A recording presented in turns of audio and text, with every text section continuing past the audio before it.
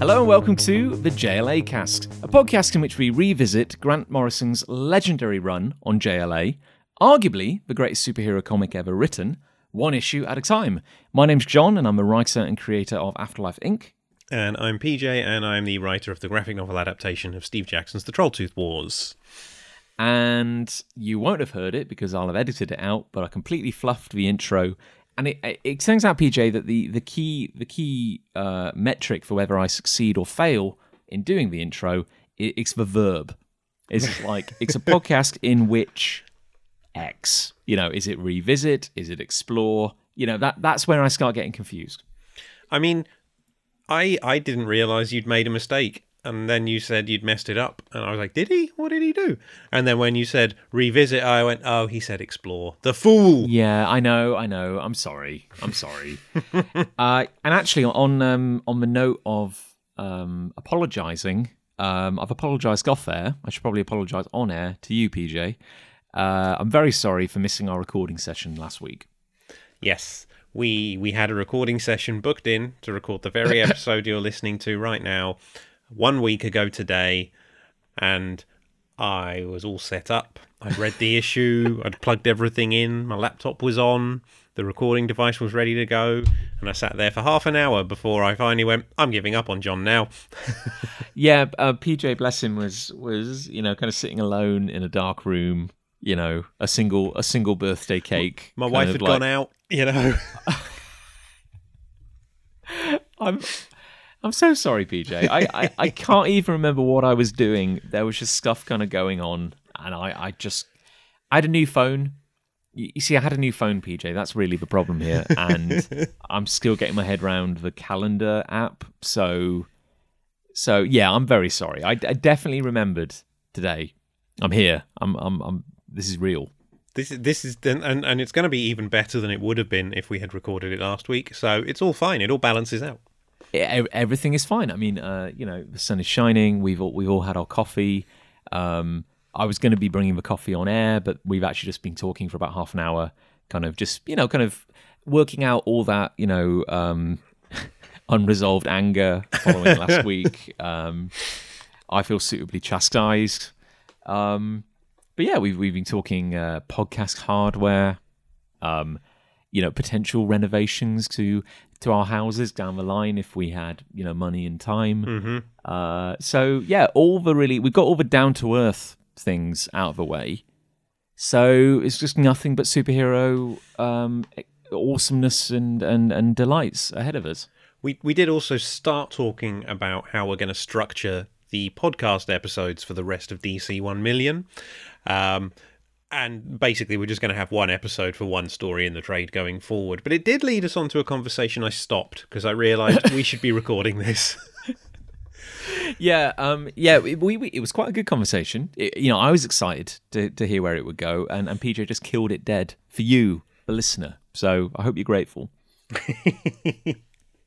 Yeah. So because the graphic novel, DC 1 Million, is sort of structured. Today we're looking at a story from Detective Comics 1 Million, which I'm guessing was an issue that had another shorter backup story in it. I know Detective Comics, I wasn't reading it really at this point, but I know a couple of years' time it would still have two stories, so I'm wondering if that was still the case at this point.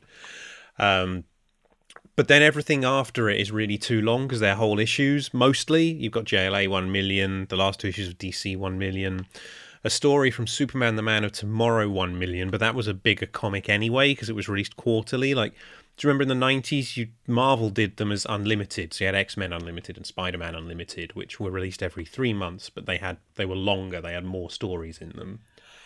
I think it's interesting, though, because I think we've talked about it before, and I think this is a bit of a gap in my knowledge, because I know that when I started collecting or even becoming aware of kind of like 90s comics, which was my gateway, it was all through the UK Panini reprints. Yes. So this has been a really interesting aspect of the podcast, like just recording with you, because you telling me about these things that were real kind of gaps in my knowledge. But yes, so the Unlimited stuff, like, was that technically what in canon is the wrong word, but did it fall within the release schedule of their regular series? It was weird because they were every 3 months, but it meant that the stories would usually be fairly disposable, and they weren't part. It was a standalone story, and if there was an ongoing story arc going through, say, X-Men, Uncanny X-Men, and X-Men at the time, X-Men Unlimited wouldn't really touch on it. It would just be a standalone story with then a couple of backup strips in it as well. But then very occasionally, it would dip in to the main storylines, like the Onslaught saga, the story of what happens to Juggernaut after Professor Xavier reveals himself as Onslaught, and then Juggernaut is trapped within the Crystal of Cyttorak. Oh, do you say Cyttorak? Interesting. Yes, I do. I've always said Cytorak. Ah, I'm sure they said Cyttorak on the X-Men 90s cartoon, so that's where I get it. Oh, and that is canon. So yeah. But yeah, the mainstream comics never really revealed what happened to him after that, but an issue of X-Men Unlimited does. So when Juggernaut next shows up in the main series, there's no explanation for it there. Same with Spider-Man Unlimited. That was around the time of the Clone Saga, and very few of the main stories in Spider-Man Unlimited tied in. But I do remember very occasionally the UK ones would suddenly go like, oh, we're reprinting this one story from Spider-Man Unlimited. Yeah, they would do that occasionally. Like if it was between a couple of big storylines or it didn't quite sync up, they would just kind of like pack an episode with a bunch of like ephemera. Like, here's a 5-pager, here's a 3-pager or something like that. Yeah, but Superman the Man of Tomorrow was DC's version of that, is what I recall. So it was it would have several stories in it. It was a larger, more page count, but it also only came out quarterly. So the fact that the Superman book we get a story from in this trade is from Man of Tomorrow rather than Action Comics or Superman you've talked about this before, but around the time of the death of Superman, and the reign of the Supermen, how many Superman titles were DC putting out at that time? So at that point it was 4 because it was one a week, but Man of Tomorrow wasn't one of them. It was Action Comics, Superman, Adventures of Superman, and Superman the Man of Steel. Because then you had, during Reign of the Supermen, each of the 4 imposter Supermen took a book each, basically.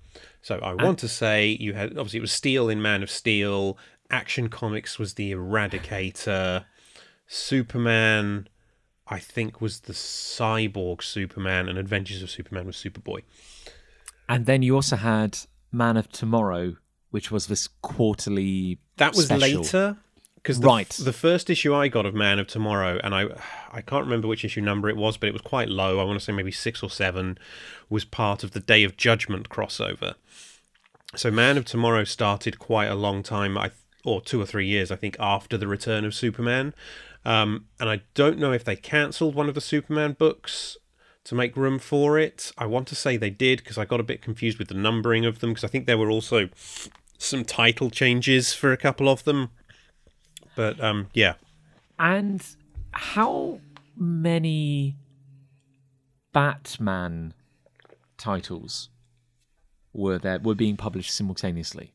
Well, I think, again, it was 4, I think. You had, because, again, if you look at Nightfall, that ran through Detective Comics, Batman, Batman Shadow of the Bat, and was there a 4th? can't remember. I'm sure there was a fourth Batman title. And then also this kind of the quarterly special as well. Similar thing. I can't remember if Batman had one, to be honest. The only reason I know about the Superman one is because it was linked into a lot of crossovers. Right. It's like the dumping ground is maybe a little cruel, but it's like, where would you if you've got the space of like having 5 separate titles, yeah, you'd probably, if you have to do an obligatory crossover tie-in, you'd probably stick it there. Yeah. But maybe I'm wrong about, and maybe they counted like Robin as the fourth Batman book. I don't know. Where do you sit on the idea of a character or a team or a leading recognizable title having multiple simultaneous books? Because you couldn't do it for every hero, but obviously, like in its heyday, Superman, Batman makes sense, and Spider-Man, X-Men makes sense. Like some of the most recognizable heroes on the planet at the time. Even in the 90s, the X-Men only had 2. They only had Uncanny and X-Men up until the point where Morrison relaunches X-Men as New X-Men. Uncanny continues, and then they bring in Extreme X-Men. That's the first time you had more than 2 X-Men books. Obviously, you had X-Factor, X-Force, and things like that, but they were dealing with other characters. The thing I think it was a bit different. Then, of course, you got like Astonishing X-Men, which became like a... I don't know if it was ever intended this way, but became like a way of showcasing kind of limited series by a particular creator. Well, much later on it did. I believe the first time they did Astonishing X-Men was during it was a 3-part miniseries that led in to the 12 storyline. Oh, wow, gosh, that's a blast from the past. The X-Men had disbanded, and then like the Nanite kids or something need help, and they come to the X-Mansion, and the only people there are Scott, Jean, and Archangel. So Cyclops basically says, we're the X-Men, and then they also recruit Cable, Wolverine, and X-Man, and they spend 3 issues fighting the new Death, the Horseman of Apocalypse, who is then revealed to be Wolverine, and the Wolverine they're fighting alongside is a Skrull imposter. So it all got very strange. But I believe that was the first Astonishing X-Men that wasn't an Age of Apocalypse book. I remember that. God, I do remember that story. And I always felt... This is a conversation for a completely different podcast, but like Archangel, I was a bit like... kind of very out of place on that team. Yeah, it was weird, because obviously... Scott and Jean, Cable and X-Man are their kids, and I guess Wolverine's kind of a godfather or an avuncular uncle to them. And then Archangel's there. I know, and you feel a little sorry, because it's like, I know the X-Men has always had a real lean towards telepaths, but you've basically got like 3 Omega level, or close to Omega level telepaths on your team. You've got Cyclops, you've got Wolverine, who's basically the team mascot and always has to be there. And then you've got Archangel, who can fly.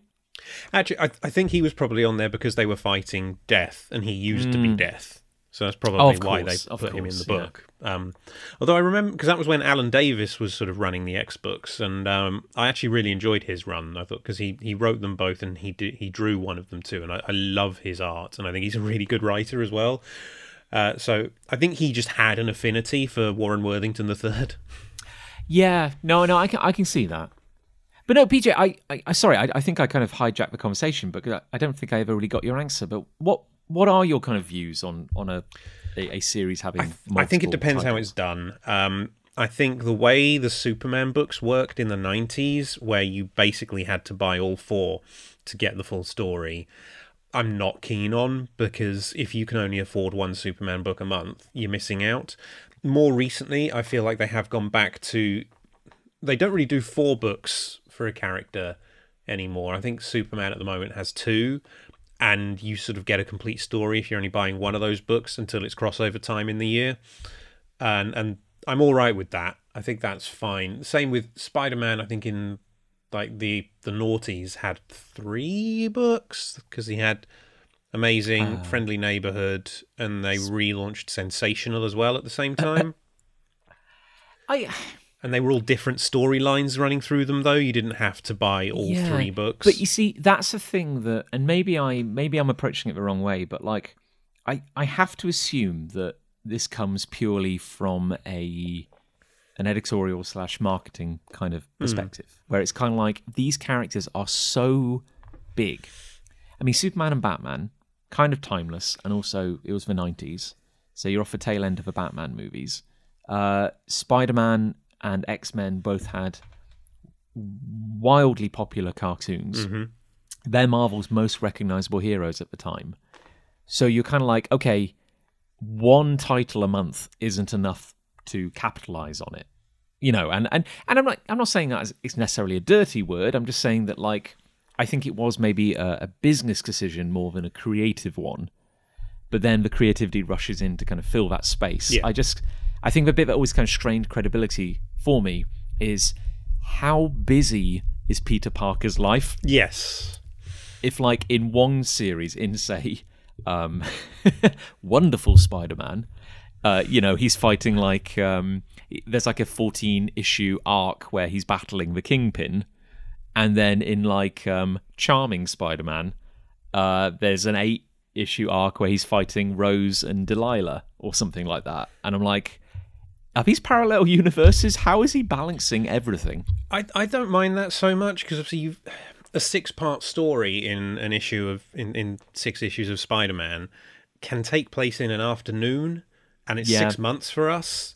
So I don't mind that so much, because with the Marvel sliding time scale and how all that works, when it does get confusing is when you've got a big event happening at the same time, and maybe the story isn't tying into the event, but then Spider-Man's appearing in the event as well and everywhere else and guest starring in loads of books and things. That's when it gets confusing. And I think that's where DC sort of fell down for me around Infinite Crisis. Nothing made sense. Everyone was everywhere all the time. Literally every character was in every book all the time for about a year. Yeah. I was like, what is happening? Yeah, that was a weird period, I think. And I guess it's also got to be weird when a big character change comes along. I'm thinking of, like, Electric Superman. Mm-hmm. Like, it's one thing to have a knock-on effect for, like, the kind of core Superman title, if there was such a thing. But yeah, that's going to trickle down across multiple creative teams, I suppose. Yeah, and I'm not really keeping up with DC or Marvel these days, but I know, for example, Spider-Man, what they've done is they've just released Amazing Spider-Man fortnightly or something instead of having multiple Spider-Man books. So it's all the same writer, rotating artists, because that's a punishing schedule, but same writer. Superman, I know, certainly when I was reading the book a year and a half ago or so, it was different artists on the books, but the same writer on both Superman books. So, they could tie it together how they wanted to, link them in where they wanted, but they did sort of keep them as separate stories mostly. So, yeah, I don't know. It's. Do you feel, because again, if you've got a team like the X-Men, with a cast of thousands, Legends of the Dark Knight, that was the 4th Batman book. Right, okay. Okay, wow, callback. Sorry. No, I'm glad you got that out of your head. That probably would have damaged you in the long run. But no, so like, if you've got a big team like the X-Men and lots of fan favorite characters, I can see it working well there, where you're like, well, look, there's so many bloody X-Men, we can have 2 titles or maybe even 3 titles that are, focusing on different groups of characters, and I think that kind of works.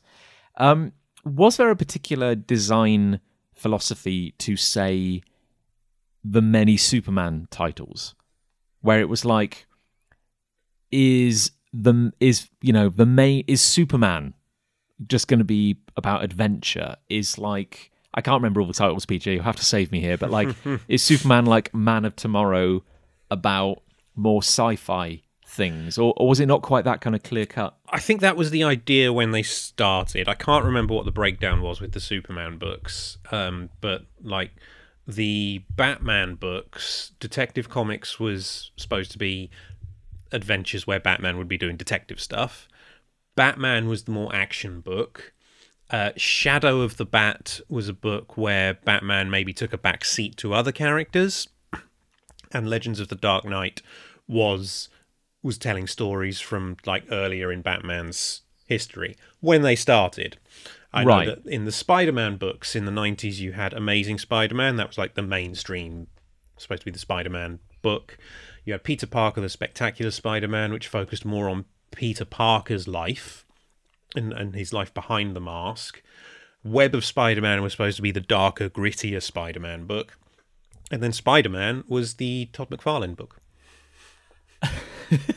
That's the design philosophy. Yeah. It's Todd McFarlane. It was like an artist. It then became like an artist showcase. Eric Larson took it over when McFarlane left. Well, actually, this kind of segues quite nicely then, because the weird thing is now is that like I collected Spider-Man for a while when I was younger, but it was the UK collector's edition, the Panini one, and I can't remember what they called it. The Astonishing Spider-Man. There you go. Good work, PJ. Yeah, they just pick a new prefix basically. Open the dictionary. Astonishing Spider-Man, and that has, like with all the Panini titles, 3 issues. 3 standalone American issues combined into one thicker monthly book for a UK audience, and the editorial team, I always felt, did a good job of kind of selecting and choosing content to tell you a narrative. Yes, because they were always a few years behind the American releases. Yeah, they got closer as time went on, to the point where these days those books are around. I think they print like 4 comics a month now, and they're bigger. They're like 100-page books, but they cost about £5 now. But yeah, I think these days they're only 3 or 4 months behind America. But certainly when Astonishing Spider-Man started, when I was buying it, it was 2 or 3 years behind. And it's interesting because, you know, as a kid, I would never have realised that there were potentially 3 or 4 individual Spider-Man titles. But it was like having, in hindsight, it's kind of like having a friend guide you through the process. Because particularly when, you know, you're a teenager, you've got no idea what's going on, and particularly when American comics were a little harder to come by, you wouldn't know how to keep track of a storyline. So I always felt the editors did an all right job of weaving one single narrative into this collected edition. Yeah. Now, maybe there was a ton of stuff I just missed out on, you know, stuff I never even knew existed because they didn't include it, but I enjoyed what they did. Do you see where I'm going with this, PJ? Yes, I am. Right, because similar editorial decisions were made in collecting the trade paperback of DC 1 Million. And I don't know if it's necessarily the fault of the editorial team that I don't think it weaves as coherent a narrative. Here's the point that I was going to make to start all of this that we then got really sidetracked for. First time I read DC 1 Million, I got it out of the library back home in Dorking. It's back when I was living there, late 90s. And I read it, and I enjoyed it, and then I took it back to the library, and I don't think I bought my own copy for another few years. So that was the only time I'd read it at that point. I could vaguely remember the details of the 4 DC 1 Million issues, and sort of JLA 1 Million, I think I remembered as part of that. I could not remember any of the tie-in stuff that they reprinted at all, with the exception of Resurrection Man 1 Million. For some reason that stuck in my head, which leads me to think that might be the best one. We haven't got to it yet, but yes, I'm kind of with you on that, what I can recall. And of course, when we revisit it, I think we can see that, you know, we can make another judgment call. But yeah, I think it's a more cohesive story, like individual story in its own right. Yeah, but that was the only one I really remembered when I came back to revisit it. And even on this revisit, I'd forgotten they printed this Detective Comics story we're looking at today. It's very weird. Now, obviously, we're about to dive into it. But we talked in the previous issue about, like, episode how there were so many tie-in issues. Like, it kind of affected everything that DC was publishing at the time. And I would put money on the fact that not all of them directly contribute to the central narrative. Young Justice definitely doesn't. However, I constantly have the impression while revisiting DC 1 million that there's always something happening off page, which is somehow important to the main story. And I don't know what that is, and I still ultimately understand everything that's happening, but it's like a book that seems to thrive entirely on inferring that there's something going on elsewhere. We're going to get to that this episode a little bit, I think, because the Detective Comics story, it's not very long. It's 18 pages, I think. So, again, I assume there was another story in that issue that is not reprinted here. But then between Detective Comics and JLA 1 million in this book, there's another recap page which says, oh, here's a lot of stuff that happened in the tie-ins that you didn't know about. And I'm going to have things to say when we get to that page. Wonderful. Yes, we should probably just go for it then, because I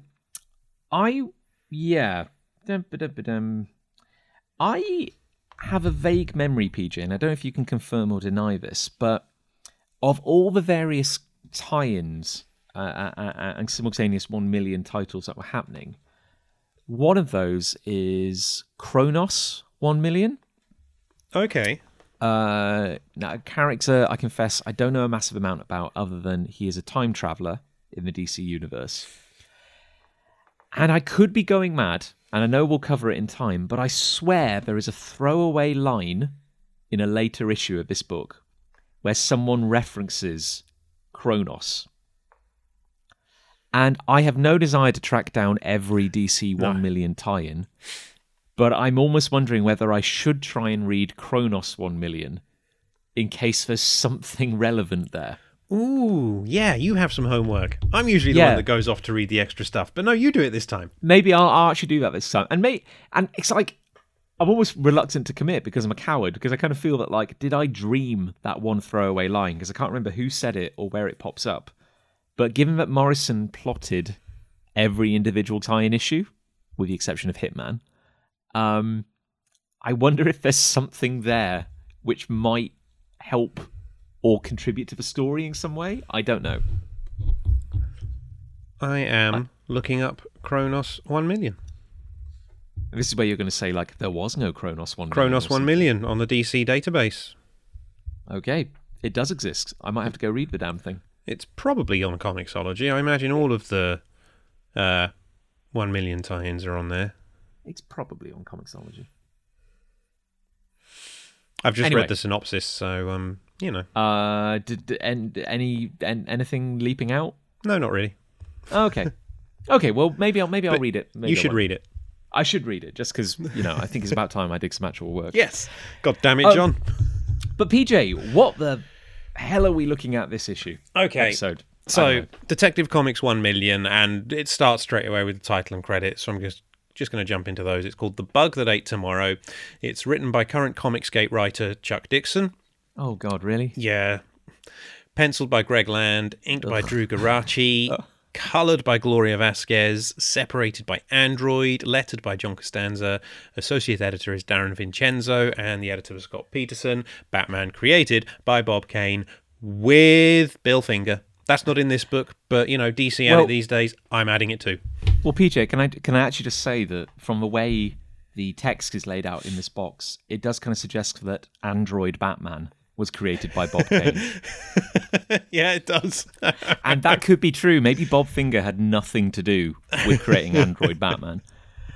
Oh, by the way, I recommend I can't remember exactly what it's called, but there's a really good documentary out there about Bill Finger's involvement in the creation of Batman and the fight to get his credit added to the created by. I watched it on a plane a couple of years ago. Oh. And I cannot remember what it's called. It's fairly recent, around the time Batman vs. Superman came out. It's really, really good, and I highly recommend people seek it out. God, yeah, no, I can't. Yeah, sorry, terrible anecdote. I can't remember it, but yeah, I'm aware. I'm physically aware of those things. Okay, clearly, I'm just going to throw some shade here. Very early career, Greg Land. Yes, and it's baffling to see him actually drawing. as Yeah. opposed to tracing. I know what you mean. Now, photo referencing is a legitimate part of art. There is no shame in referencing a photo. However, there are many, many, many things online pointing out that Greg Land has directly, traced in some instances, or copied might be another way of putting it. And and don't want to be too hard on that. Maybe he references it a bit too much. However, recently, an artist whose name completely eludes me did point out that Greg Land may have just outright copied a lot of his Aliens artwork I saw that thread, yeah. for a Marvel tie-in, and it's now, I guess legally I can't say it's one way or the other, but it is very compelling, and it does suck. So, not a good look from Greg Land there. It's troublesome creators on this issue, because Chuck Dixon as well. He's gone on to be a big Comicsgate supporter. Some Comicsgate did a big Kickstarter for a comic about a woman with big tits that was purely designed to trigger the libs, and Chuck Dixon offered to write it for free. So, well, what a very particular hero he is. Yes. Good for him. Did he write X-Men for a while? no, that was Chuck Austin. Chuck Austin. Sorry, different Chuck. Too many Chucks. Terrible run on X-Men, but Chuck Austin's actually a fairly decent guy from what I gather. Anyway, should we just move on to this issue, perhaps? We're putting it off because I'm going to lay my cards on the table now. This is terrible. This issue, I don't like it. Well, terrible is a strong word. Like worse than the Starman tie-in? Yes. Oh, wow. Okay. The Starman tie-in was just a bit blah, and there were ways of doing it better, and I was like, I just felt unnecessary. This is just bad, I think. Well, PJ, I'm gonna reserve my judgment until the end, but we shall see. So we open in the Batcave, and we have a young Tim Drake, Robin, looking towards us with wide eyes, and also the telltale signs of the Hourman virus on his face, saying, "You ... you're him," and a black-robed figure who is only partially in shot and is currently unidentifiable, saying, "I am indeed him." What I think is interesting that I had not considered here until reading it for this episode, the Batcave is in ruins. This would have been at the same time as either Cataclysm or No Man's Land. I was just about to ask you about that.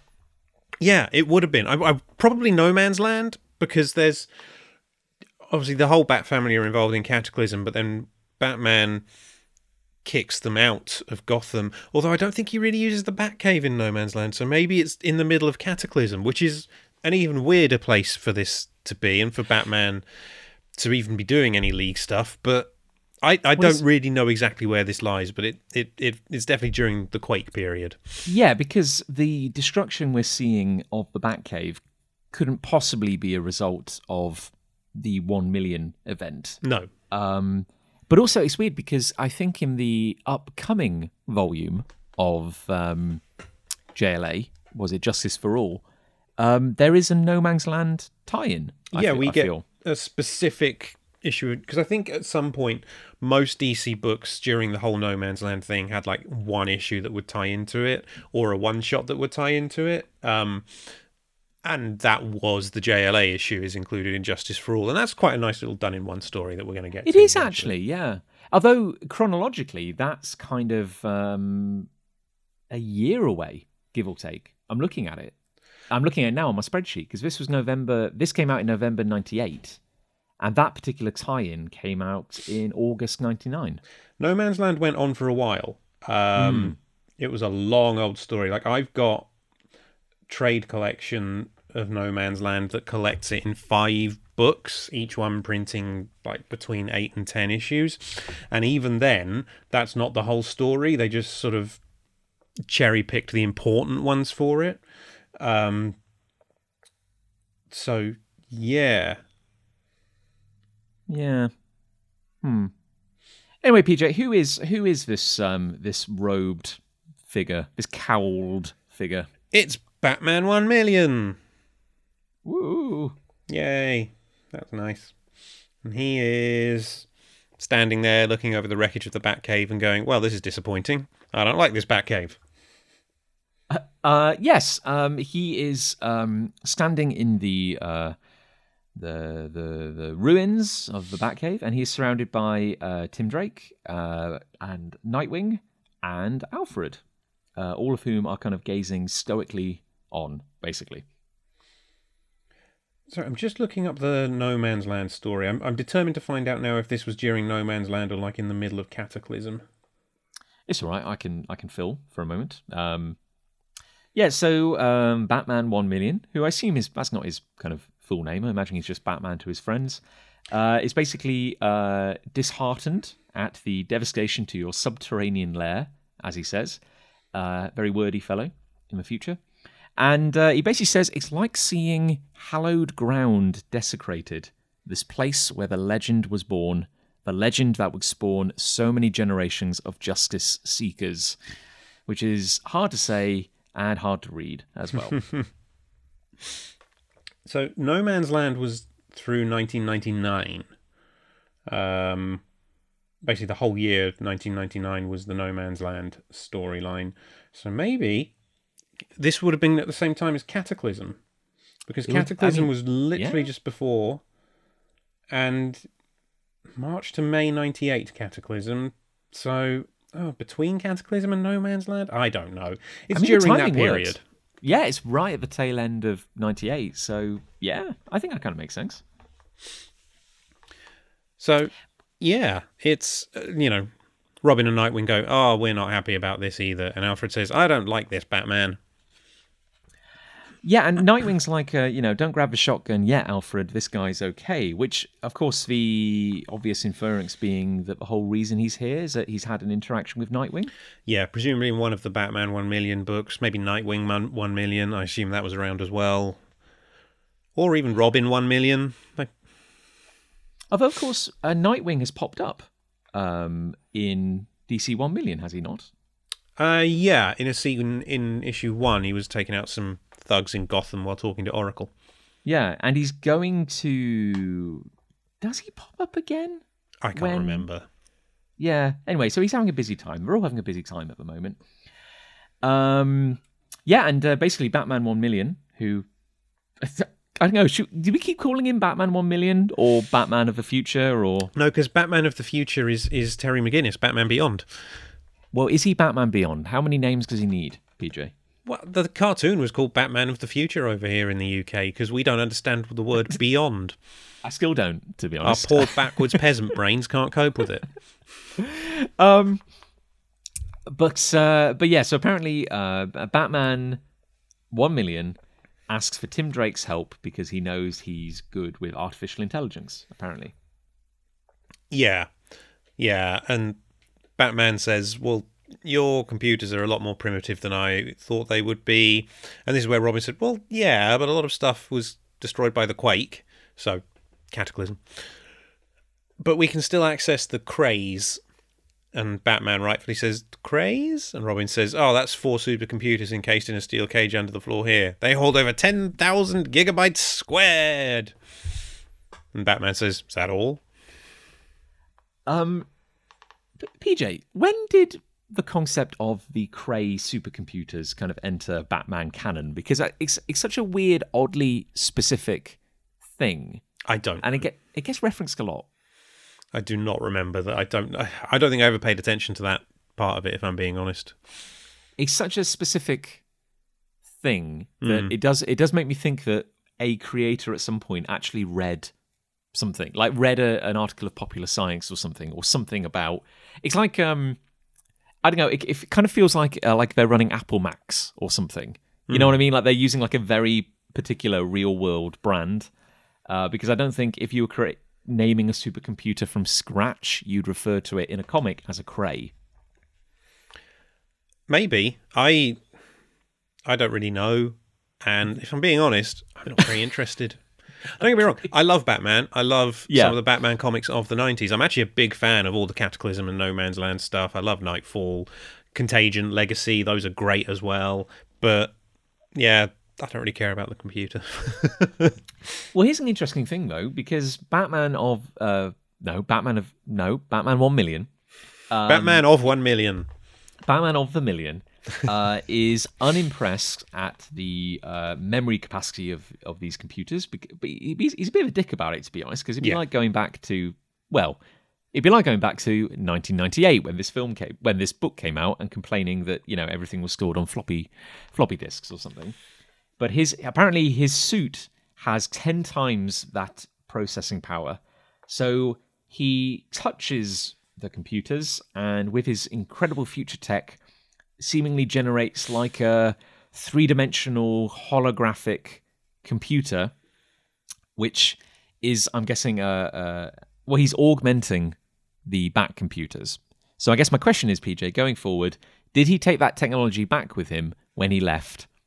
Or does the Bat Cave now have, for all time, a 256th century level computer or something in the basement? I don't think it does, because he sort of creates it out, doesn't he? There's sort of like a hologram computer now hovering near the Bat computer, and I don't think we see that again, really. So I'm going to assume it's not something they're allowed to keep. But yeah, so Tim is impressed at this holographic computer, which kind of Alfred observes, and Nightwing says that I'm glad he's impressed because I had a different interaction with Batman of 1 million because he challenged me to a trial by combat. Yeah, and Alfred says perfectly medieval, and Nightwing points out, well, we are closer to those days of old than to his century, and I think I'd rather have seen that issue than this one. Yeah, I reckon that was probably Nightwing 1 million. I don't know if someone wants to point me. You don't know, and like the craze, you don't necessarily care. No, I do care, and it leads me on to a point here. Here's something. I would really like to see that fight because I think Dick Grayson would last longer against Batman 1 million than Bruce did. Because here's my thing: I reckon Dick in a straight fight can take Bruce. Interesting. I think we've seen it. If you read the whole Nightfall saga, he basically kicks Azrael's ass, close enough to, more, and does a better job of it than Bruce is able to. And then in the Bruce Wayne murderer trade, there is an actual fight between Nightwing and Batman in which Nightwing seems to have the upper hand. I think Dick is actually a slightly better fighter than Bruce. That's just my opinion, and I'm going to get in trouble for it, but that's where I am. You know what? I'm going to take the coward's option because I have no opinion at all. Like I'm not going to even touch that one. But Tim is, I think, has a greater not Tim. Sorry, Dick Grayson. I think he has a greater degree of flexibility than Bruce ever will. I think both mentally and physically. Yeah, he's adaptable. And I would say I do very much enjoy Morrison's Batman and Robin run with Dick as Batman and Damian as Robin. I think they are a very fun pairing, the two of them. And a slightly lighter Batman is actually quite welcome. I like it, but I prefer Dick as Nightwing. I like him having his own thing, and yeah. He forged his own identity, basically. I'm also a big fan of this Nightwing costume that we're seeing in this book as well, where just like the black onesie with the bit of blue across the top of it. I really like it. Oh, it's so elegant. It's really good. There's a complete tangent, but there's a moment in Batman Incorporated, which was towards the tail end of Morrison's run on Batman, and it was getting a little messy at that point, but there's still some good points in it. But New 52 happened halfway through the story, and it had to have an editorial note in it to say, New 52 has happened.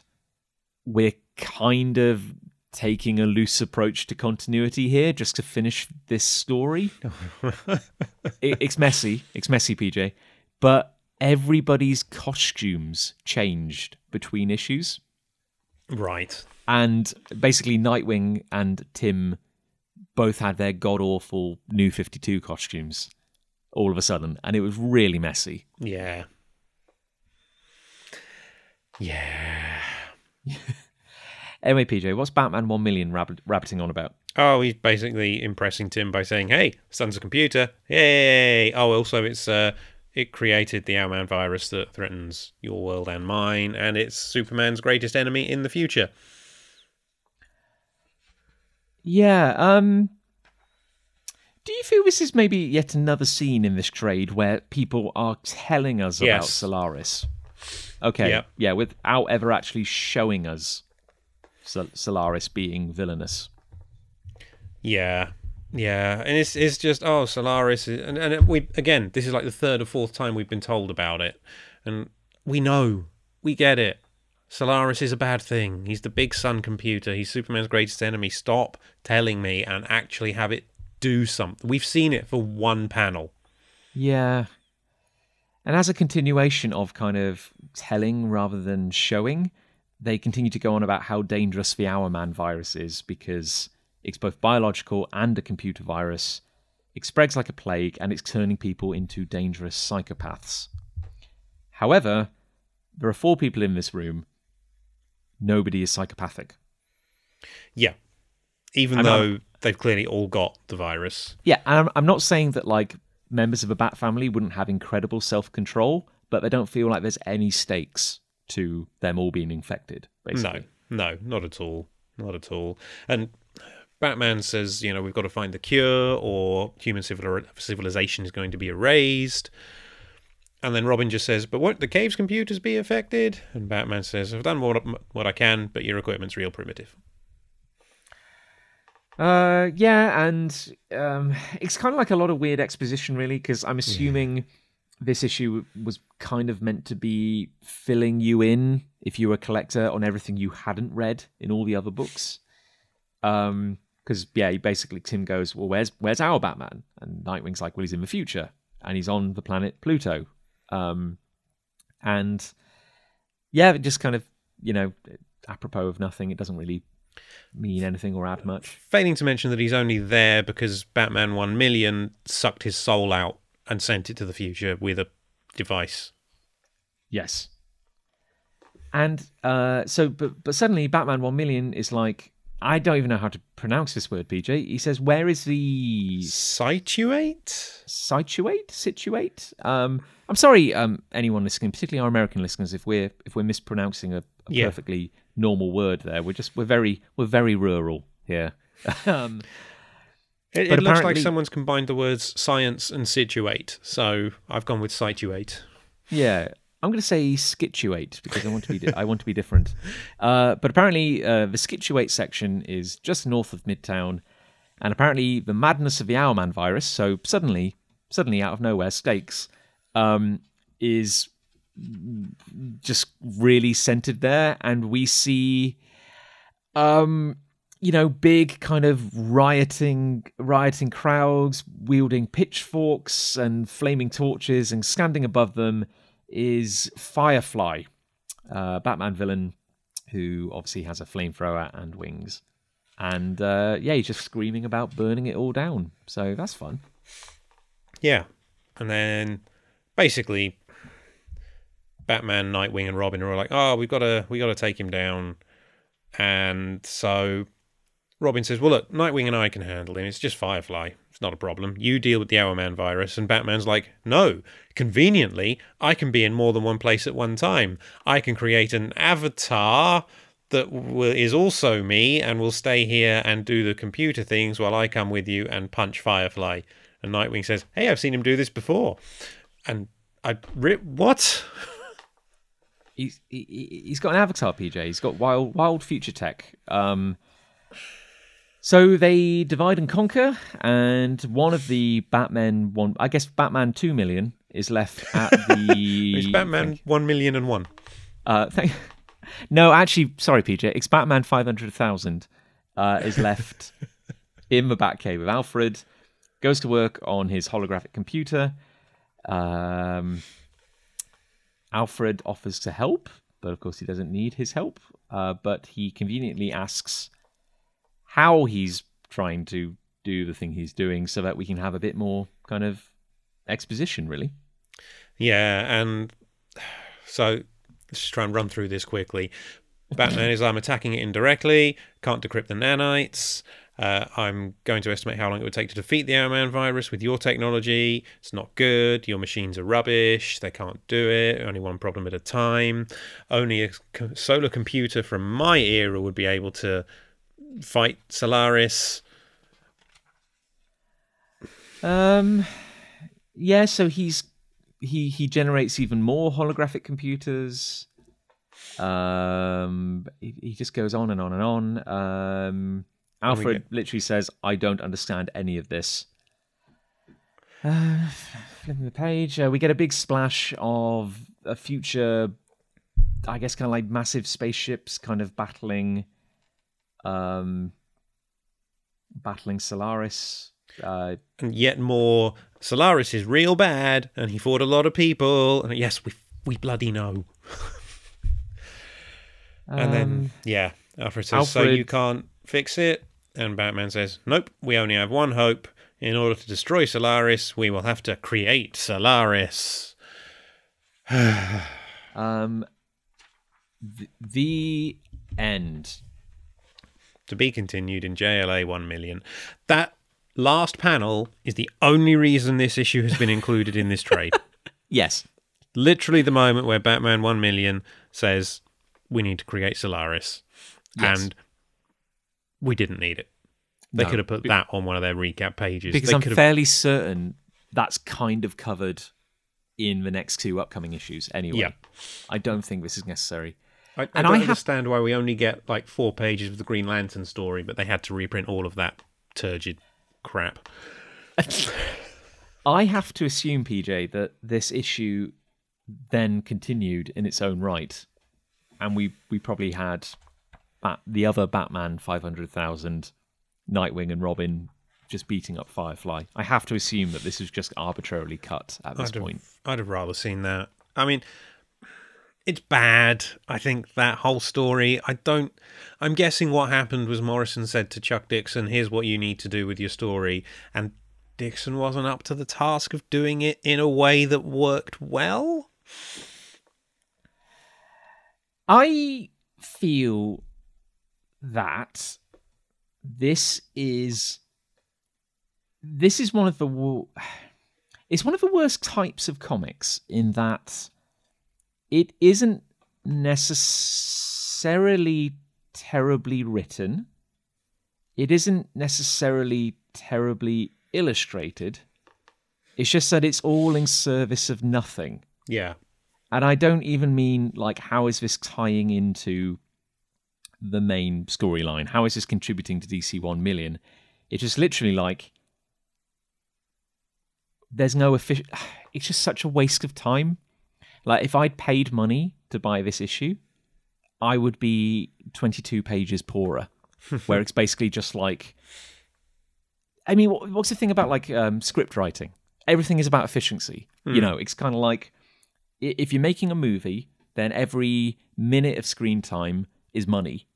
You know, if you're writing a comic, if you're paying an illustrator, if you're doing it like on an indie level in particular, every page is money you have to find, or every panel is money you have to find. And I'm just saying that, like, if a single panel is not driving the story forward in some way, why is it included? And I feel this is just like 18 pages of that. Yeah. Yeah. I feel like it's, you know, it's all exposition aside from one panel of Firefly. I like the line Nightwing has about, you know, they're closer to medieval times than they are to Batman 1 million's time. That's quite a nice moment. But everything else is exposition, and it doesn't even feel like particularly natural exposition. It's basically 18 pages of Robin or Alfred going, what? And Batman going, well. And yeah, Yeah. And it's so weird as well, because when the point of a big multi-title tie-in is to encourage readers to pick up comics they wouldn't normally buy, and to maybe cause cross-pollination and inspire them to follow new heroes and spend more money, why have an issue which is nothing but exposition about things that are happening in other books? I thought the point is that you're meant to go, ooh, I'm intrigued and perplexed. I'm going to go pick up the other book. Yeah. Yeah. And also, it, as we've said, it does the thing with Solaris again, where Solaris is reduced to exposition. And I get that there are ways of having bad guys who are talked about in tones that make you think, oh God, when this guy turns up, this is going to be amazing because they're really terrible and everything. But yeah, that's not what they're doing here. They're just literally spelling everything about Solaris out for us and not letting us find out for ourselves. They're not teasing a mysterious villain. They're just pointlessly telling us, and we haven't seen Solaris do anything of note yet. I don't know. I don't know who my kind of like disappointment is really meant to be kind of angled towards. Like, is it like, am I disappointed in the editorial decisions that assembled this trade paperback? Why include this? Because it's so inconsequential. Or am I annoyed or disappointed that this comic was ever actually kind of written and produced in the first place, because it contributes nothing? And again, like, I probably would never have picked up this book on its own anyway. But like, I can only assume that if you were actually a collector and a fan of... Sorry, was this Detective Comics? Yes. Yeah. I'd probably be quite disappointed with this issue. I'd be thinking, well, when is my normal service going to resume? Because this is pointless. Especially since we're in the middle of the Cataclysm No Man's Land stuff. That's a huge ongoing deal for the Batman books. Yeah. And then it's suddenly interrupted for this. Now, to give the creative team the benefit of the doubt, given that we've discovered that Morrison plotted every single issue, every single tie-in, and then it was handed over to the different creative teams, and this was not popular in every circle, were the creative team perhaps given a bit of a rough hand in that they had to hit certain beats? Probably. Kind of like the same excuse we made for Starman, really. Yeah, I reckon they probably did. Without knowing what they were given by Morrison, it's hard to know if there was a better way of doing it.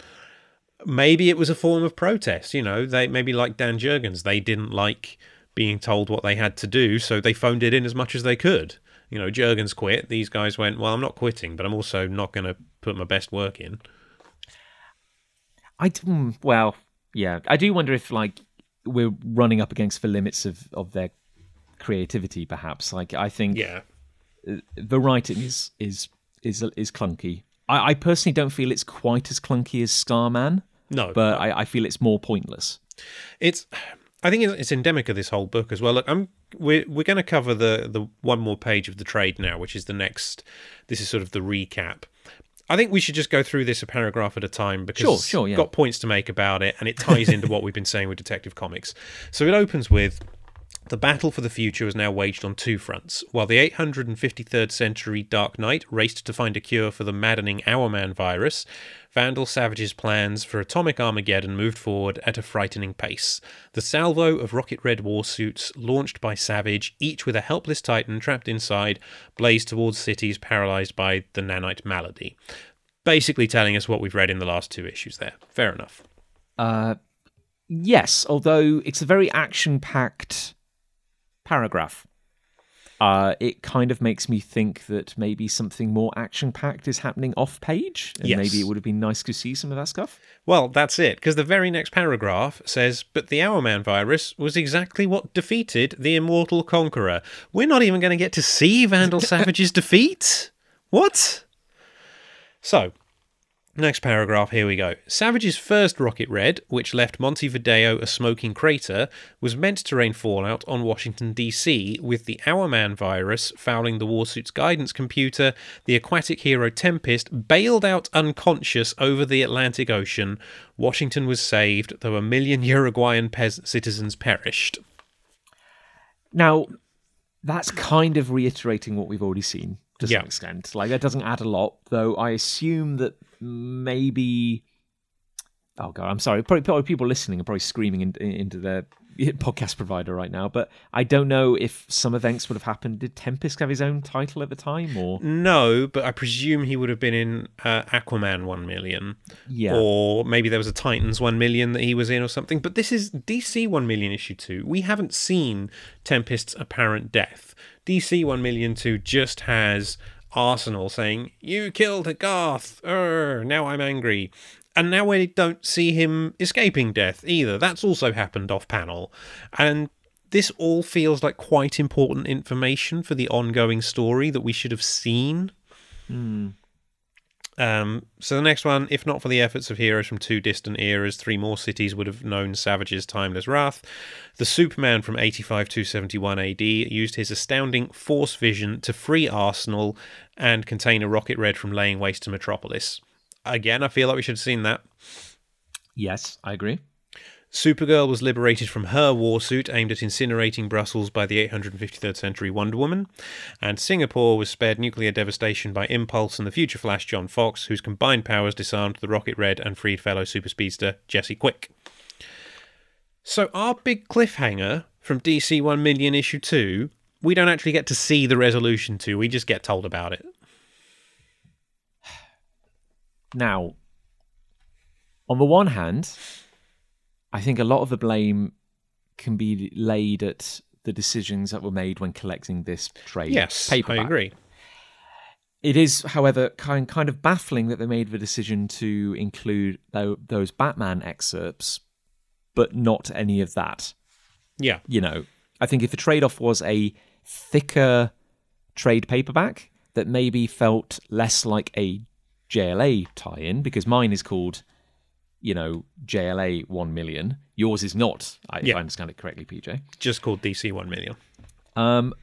I would have personally wouldn't have minded if a few Titan books, if a Supergirl issue was included in this, you know, if it felt less like JLA. On the other hand, it's kind of weird that the central DC 1 million book didn't contain more of the core action that defined the series. That's exactly my thinking on it. I think if you're going to have key moments and cliffhangers in the main book, you need to resolve those in the main book. You cannot assume people are going to pick up every other book. If someone was only picking up the 4 issues of DC 1 million just to say, "Oh, I've heard about this event, I'm not interested in all the side stuff, but I'll read the main thing, see what's going on," they'd be so confused. Yes, insanely confused. And we've talked about different crossovers, you know, over the course of doing this recap, and the different approaches they've taken. You know, do you go for a House of M, for example, which has a very, you know, all the core action takes place over the 6 or 8 page miniseries where there's tie-ins. But this idea that, like, to get the whole picture, you need to kind of grab... I guess DC were hoping you would pick up every single DC 1 million tie-in to try and get the story. I don't think it works. No, it doesn't. I think you mentioned House of M. I'd say Civil War as well, and maybe Siege. That sort of some of the early noughties Marvel ones, I think, are the ones that actually do it best, because you do get a full story if you just read the main series. House of M, if you read the tie-ins, you'll find out more about how the heroes' lives have changed in this parallel reality, but it's not core to the main series. Great. Yeah. Civil War, you know, basically the main story is told in the series. There's mention of events and fights that happen in between, which are covered in the tie-in books, but they're not essential to understanding the story. And it's just like, oh, now I have seen that fight that they have talked about. Cool. But what is... Yeah, sorry, PJ. Yeah, but this is, as you say, it's main story beats are happening in tie-in issues. And I do, you know, did anyone buy every single DC book that month? I don't know. It was, the big speculator time, collectors buying books they thought would be valuable, so maybe someone did, thinking their DC 1 million full collection would be worth $1 million bucks. I don't know. And like, in what order would you read them in? I'm sure there is a recommended or preferred reading list, but it's not curated. It's not kind of, you can't guide someone through a story in the same way you could if you had a tighter, more coherent core, title. Exactly. And it's interesting because, of course, the next collected issue in this trade is the JLA 1 million tie-in, which actually feels more like an actual part of the story. I think I don't want to get ahead of myself, but I think the next issue could be one of the highlights of this run. Going back to what I said at the start, it's like I don't think it was intentional, and maybe it was a bit of a failed experiment, but I'm always left with the impression that I'm missing something. Yeah. In this book, it always feels like there's something happening off page. And thus, kind of every scene is kind of saddled with a lot of exposition or a lot of dialogue, which has to refer to things the reader isn't privy to, I guess, to kind of for the story to make sense. Yeah, I agree, and it's a shame because it is a very interesting idea. There is a lot of really good stuff in this book. It just doesn't really hold together as a story, the way it's presented here. I very much admire the ambition.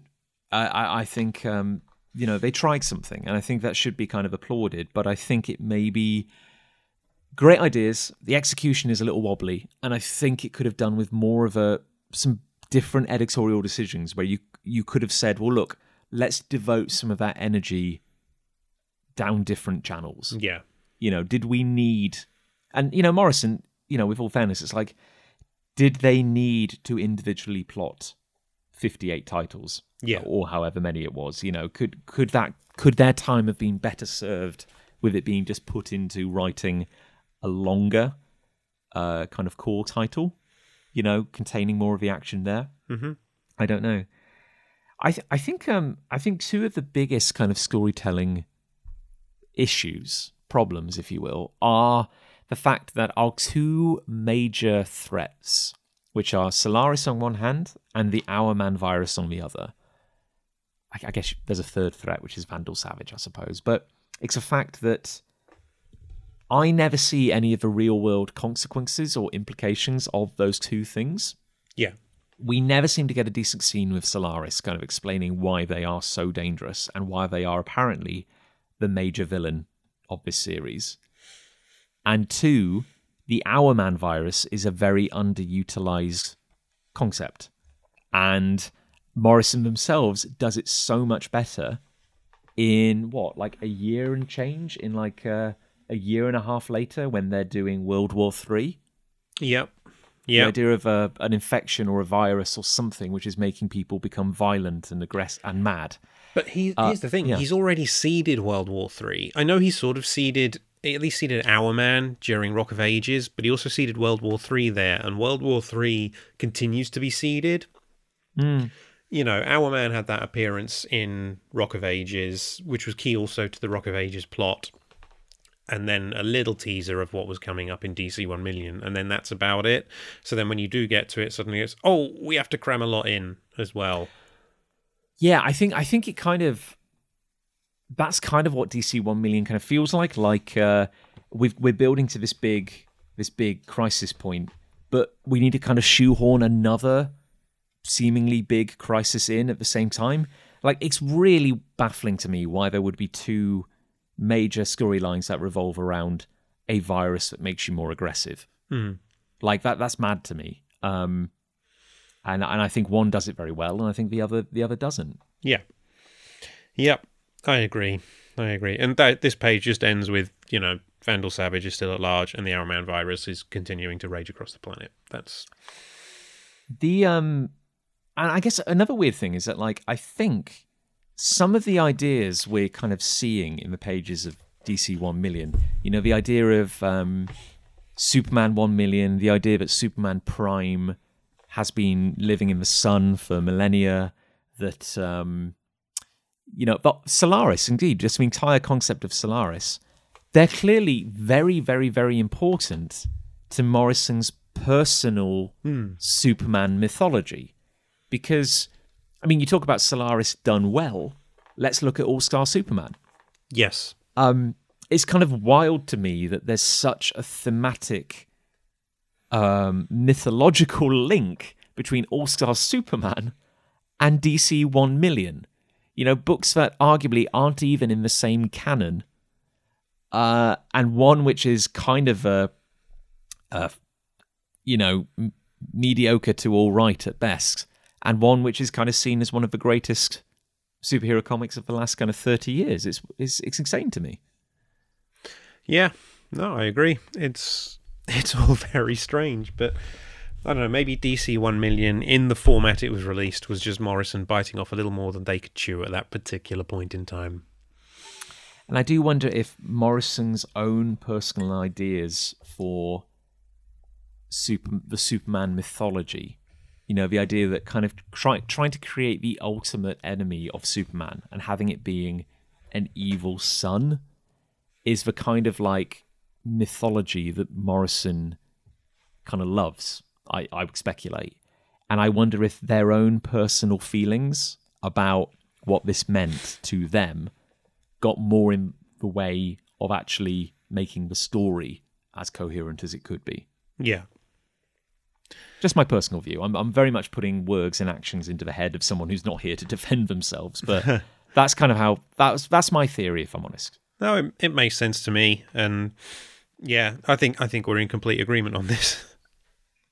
So, I mean, PJ, like, do you have any? What are your thoughts as a whole, really? I mean, I know we've just been touching on it, but is there any more to kind of add about this issue? No, not really. It's rubbish. I don't like it, but what can you do?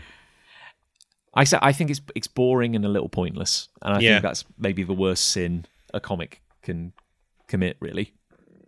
Yeah, and we've read it now, and we have talked about it now, so we're done. Hey, in a flip flopping of the format, PJ, should we read some fan mail? Let's do it. I like fan mail. Unless they're mean to me, and then I keep calling it fan mail, and again, I feel that's very insulting to the listeners. Let's call it friend mail. They're our friends. Friend mail. Yeah, no, you see, they're people in their own right, so they're not defined by their fandom of us. They're listening to our podcast because they also enjoy Grant Morrison's JLA, and we are all in agreement about that, and therefore they're just our peers. Oh, yes. Yeah, that's really good, PJ. Maybe we're all fans. We're just the ones with the microphones. Yes, we're the ones with an unwarranted soapbox, an unearned, undeserved that no one asked for. But God damn it, you're going to listen to it. But no, we've had an awesome email from a new listener. Well, I say new to us, but has been listening. Anyway, I'm sorry. Hello to Nils Almstrom, who is writing from Sweden, which is very cool. So that's awesome. That's awesome to me that there are people around the world listening to us. I love that. Thank you so much for writing, Nils. That's brilliant.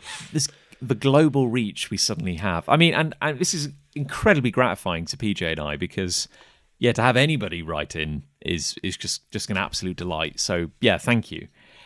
But yes, so Nils writes.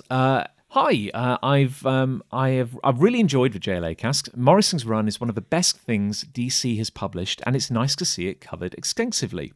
So, I think Nils is good people. I think we can tell. Yeah. Okay, 2 points, and one's a kind of a bit of a rebuttal to my vendetta. Yeah. Is one thing I do have to point out is about Bendis not innovating. There is an exception to this. When he wrote Daredevil, Matt Murdock's secret identity was leaked. This led to some very interesting things and changed the status quo for years. Bendis' best work, in my opinion. I'm going to agree with Nils. I love Bendis' Daredevil. I cannot believe I haven't brought it up before when we've talked about Bendis. But yeah, it was a superb run on that book. I believe Alex Maleev was the artist for most of it. and it did some really interesting things with the book and with the character, and it sort of then still got built on by like the 2 or 3 creative teams that came after it. So yeah, I agree. Big fan of Bendis's Daredevil. Yes, I think I probably have to make a bit of a concession here that yes, I haven't actually read Bendis's run on Daredevil, and maybe that's why I'm so ignorant and ill-informed in my opinions. But culturally, and what I'm kind of aware of and have absorbed about that series, I know how well regarded it is, and I know how much it did for the character. So yes, I will freely acknowledge that. Yes, I think that was quite a significant move. Now, PJ, this does kind of tie into a theory of mine that Bendis is generally better on solo character titles than he is on a team book. Yeah, I think I'm not as down on Bendis as you are. We'll just say that up front. I really like certainly the earlier days of Ultimate Spider-Man. I think I liked his entire run on Ultimate Spider-Man, but its real high point was the launch. The first couple of years on it, I think, are really, really good stuff. Especially the issue where he just reveals to Mary Jane his secret identity, because it felt real. At that point, it felt like Bendis was writing real teenage characters, and I think he had a really good ear for dialogue back then. I feel like Bendis, for me, ended up becoming sort of one of those snakes that swallows its own tail, where he was known for dialogue and how good it was. So he sort of pushes it a bit further, and then it almost becomes, in certain books, a parody of itself later on. But yeah, I loved his Ultimate Spider-Man run. His Daredevil run is superb. We mentioned House of M being a crossover that sort of gets it right earlier. I still hold it up. I think House of M is a great book, and he wrote that. I enjoyed House of M. I definitely did, and I think and also on an art front, I'm always personally delighted when Olivia Capel is drawing a book. I think he's one of my favourite artists operating today. And the same with Siege, which was his later crossover that sort of brought Steve Rogers back to the forefront, and there's one moment in Siege I will remember forever, because this was when Norman Osborn was the Iron Patriot, and some of that Dark Avengers stuff I didn't enjoy so much when Bendis was doing that, but the moment when, I think it's the end of issue 2 of Siege, when someone shouts Osborn's name from off panel, Osborn looks up, and just reflected in his helmet, you can see Captain America's shield flying towards his head. It's a beautiful moment, and I think Bendis is actually really good at writing those small moments that allow an artist to shine. I feel like he's someone who works very well with his artists. Yes, I think he did do that one issue of New Avengers, which was nothing but splash pages. Yeah. So definitely letting the art shine. I think a little bit more story wouldn't have gone amiss. Yeah, I agree with that one on that issue, definitely. That's a low blow of me. I'm being a little salty there. I think New Avengers probably showcases everything good and bad about Bendis's writing, because the series really needed a revamp at that point. Yeah, and I know Bendis's new team was unconventional, but it was the jolt of energy the series needed. I really liked New Avengers when it started. I feel like Civil War was huge, but I feel like Civil War almost derailed a couple of books, and I feel like Bendis's Avengers books were ones that it had an impact, and not necessarily a good one on them. That's where, for me, he started going downhill a little bit.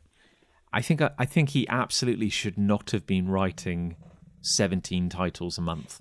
Yeah, because his output was outrageous and kind of commendable. But I think also, if you're writing that much content a month, I think something is going to suffer. Yes, and I think some of the bad behavior started coming to the surface, which was the fact that there was very little variation in dialogue between people. Bendis has a particular style, which I think is good, and I think it's why I prefer it more on a solo book. I think his Ultimate Spider-Man work, particularly in the early days, was fantastic, and he's obviously carved a bit of a niche for himself for writing kind of like urban grittier kind of characters and scenes. But I think towards the end of New Avengers, it was the just the scenes and scenes of people talking, Yes. and nothing happening. Like, I get that the dialogue was a bit more realistic, but like, God, it just seemed like money was burning on the page. Like, why is this an 8-issue miniseries? It could have been told in 2 issues. You know what I mean? Like, it just dragged on and on and on. Yeah. Yeah. So I think if you put Bendis on a solo book, he can do some really good stuff with it. And let's not forget, of course, he also created both Miles Morales and Riri Williams, who are both now appearing in movies. So Yes, I mean, we can't understate that. And I think here's just me being one, salty guy from the West Country. I think, Bendis's impact and on the culture is undeniable. And we're all, kind of living in the echoes of that. I mean, the Ultimate line wouldn't have survived, I feel, if Ultimate Spider-Man hadn't been such a flagship title. for better or worse, let's be honest, sort of other than Spider-Man, the other Ultimate books really went off the boil towards the end. Yes, pretty quickly, yeah. But again, I think it's one of the issues with Ultimate. I think Ultimate Spider-Man, the dialogue and the wonderful characterization could shine because Bendis had this kind of almost like a crib sheet to fall back on. You had an entire back catalogue of Marvel of Spider-Man enemies that he could work through to like revamp all these old beats in a way. Yeah. He had like a kind of a safety net to allow his characterization to start to kind of shine.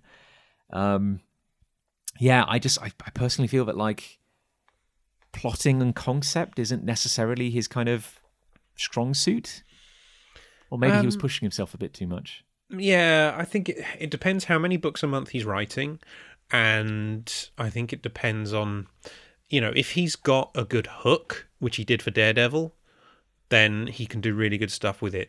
If he's trying to have some fun, which he did on, I can't remember what the title was called, but he did a 6-issue Batman mini when he first moved to DC that was just fun. It was really fun, and I really enjoyed it. I had a great time with that book. Then yeah, he can do good stuff. I think if he's not sure, if he doesn't have that initial hook, or he's working with too many characters, or he's writing too many books at once, then it can suffer, definitely. And I think he stayed on some books too, like I'd say Avengers definitely stayed on too long, and I think by the end he'd sort of maybe run out of ideas there. I do think it's funny you brought up Siege, because I thought his and Dark Avengers and Siege and everything he was doing with Norman Osborn always felt like a bit of an audition to DC. Like I always felt like he was going like, look, I can write Lex Luthor. I always felt it was inevitable that he was going to make the leap and he'd be writing JLA at some point, which was a bit of a personal fear of mine, because I wasn't sure if I was ever really ready off the back of the Morrison run to see the JLA talk like Bendis characters. I feel like what little of the Superman books he did I've read, he does write Superman as Superman. Clark Kent speaks like a Bendis character, but Superman spoke like Superman, and that was fine. Again, I haven't read him, so I don't have, please, everyone, everything I'm saying, it is the ill-informed, unsupported opinion of somebody with a microphone. Like, please, if you love Bendis' work, do enjoy it. It's not for me to say it isn't good or not. It's just, this is just something I like to grind an axe about occasionally. We're recording a podcast where we're talking about comics we love, but as you've heard this episode, within that we're going to be critiquing stuff as well. And it's just our opinions coming out. That's all it is. It's our opinions, and you can agree or disagree with them. That is entirely your prerogative. And I'm very glad Nils has raised Bendis' Daredevil run there, because I feel I should have mentioned it earlier on. But again, Nils, if Bendis works for you, then great.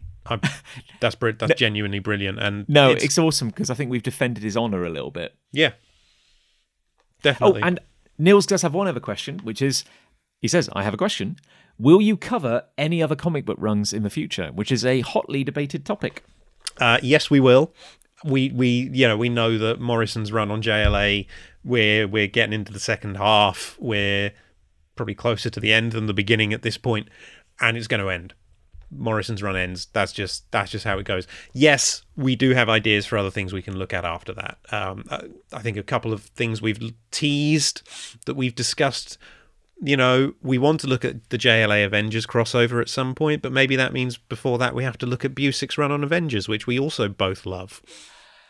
Yeah, I do like the idea of doing like a bit of a rotating kind of greatest hits sort of thing for a while. Like maybe we'll do like some of these big events that happened around this time and what they meant for DC continuity and stuff, or maybe we find some other kind of Morrison titles that had connections to. Maybe we should do Final Crisis, PJ. Do we have to? We have talked about doing Death of Superman from beginning to end. That could be interesting. Because I don't think you've read all of it, have you?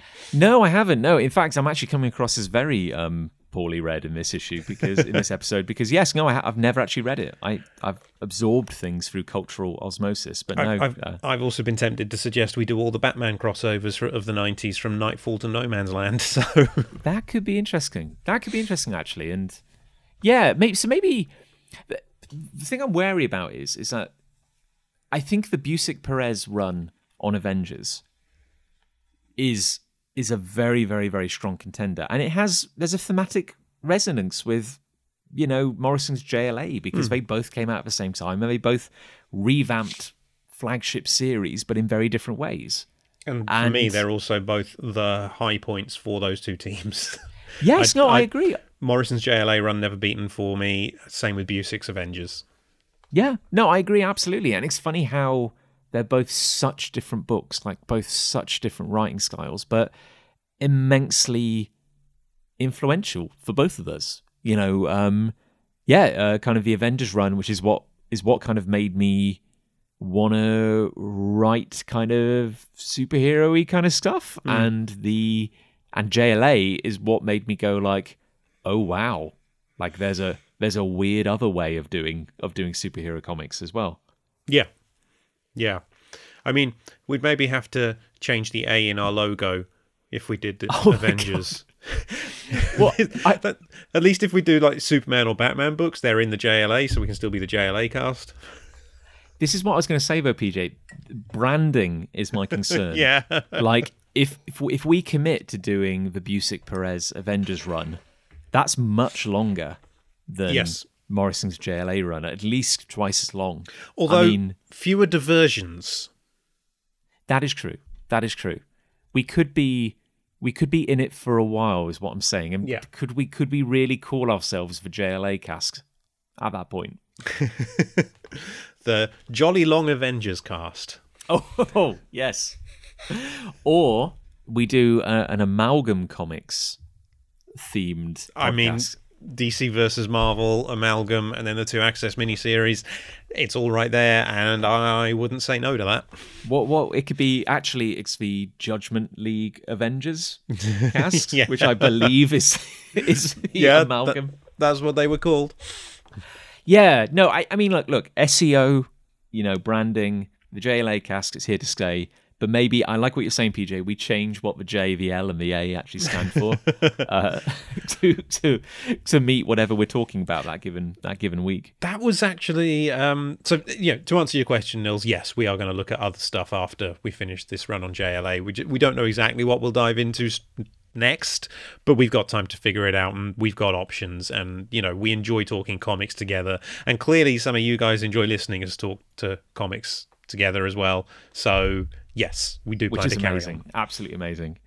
But yeah, I mean, the future has yet to be written. We can do whatever we want. Ooh. We should do episode 1 million, PJ. Where what are we reading in the 256th century or whatever it's called? What the John and PJ of that era? What would they be called? John, like with a 0 in the middle of your name or something. I'd want to be Saber John. Saber John, and I would be maybe like Pudge with an apostrophe between the P and the J. I like the idea that we'd be reviewing kind of like, I don't know, JLA Avengers movie Part 3 or something like that. I mean, God, where would they be at that point? They'd be doing there'd be like a Stingray movie or a D-Man movie. You know what? Stingray is one of my favourite costume designs. I love that outfit, so I'd be up for that. It's a hell of a good costume, actually. Although it's so weird. Like, all I know about Stingray is kind of like the costume and like the Marvel Encyclopedia entry. You know what I mean? Like, for me, he is a costume. I know not the character at all. He appears briefly in the Busick run. There was also a 6-part story I know called The Crossing from the early 90s, which featured the Avengers, the Red Guard, and Alpha Flight all teaming up, which guest starred Stingray because the Avengers needed someone who could go underwater and Namor was unavailable. Oh, bless.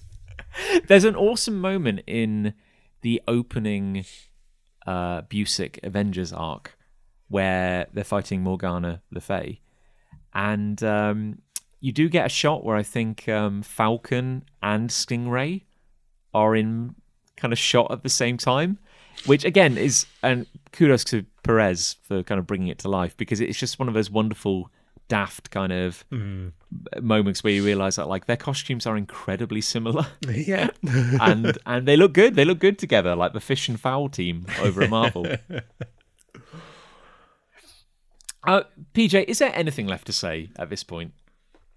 I mean, no, I don't think so. Thank you for your letter, Nils. That is really great. We do love hearing from people. Write into us, please do, because sometimes we might be short on good content like we were today, and your letters really help.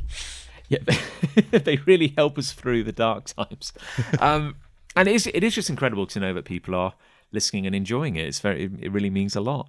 Yeah, thank you so much to everyone who downloads and listens to this podcast on a fortnightly basis. I don't know why you do it, but... But on that note, I guess I should say a massive thank you to Gav Mitchell for drawing our incredible cover artwork. And a big thank you and happy birthday to Elliot Red for composing and performing our theme tune Justice. Depending on when you're listening to this. If you're listening to it in like a month and a half's time, it's not his birthday anymore. So, oh, well, thank you, Elliot. And if you enjoy hearing PJ and I kind of ramble about things, you can find us on social media. Our details are in the description, as is our email address if you'd like to drop us a line. Yes. Well, PJ, I think that magical time has rolled around again. I was going to say the year 1 million, but it's not the year 1 million. Could you, in your own unique way, see us home? No, but my avatar can. Oh, hello, I'm PJ's avatar. I'm identical to PJ and utterly pointless in every way. Bye!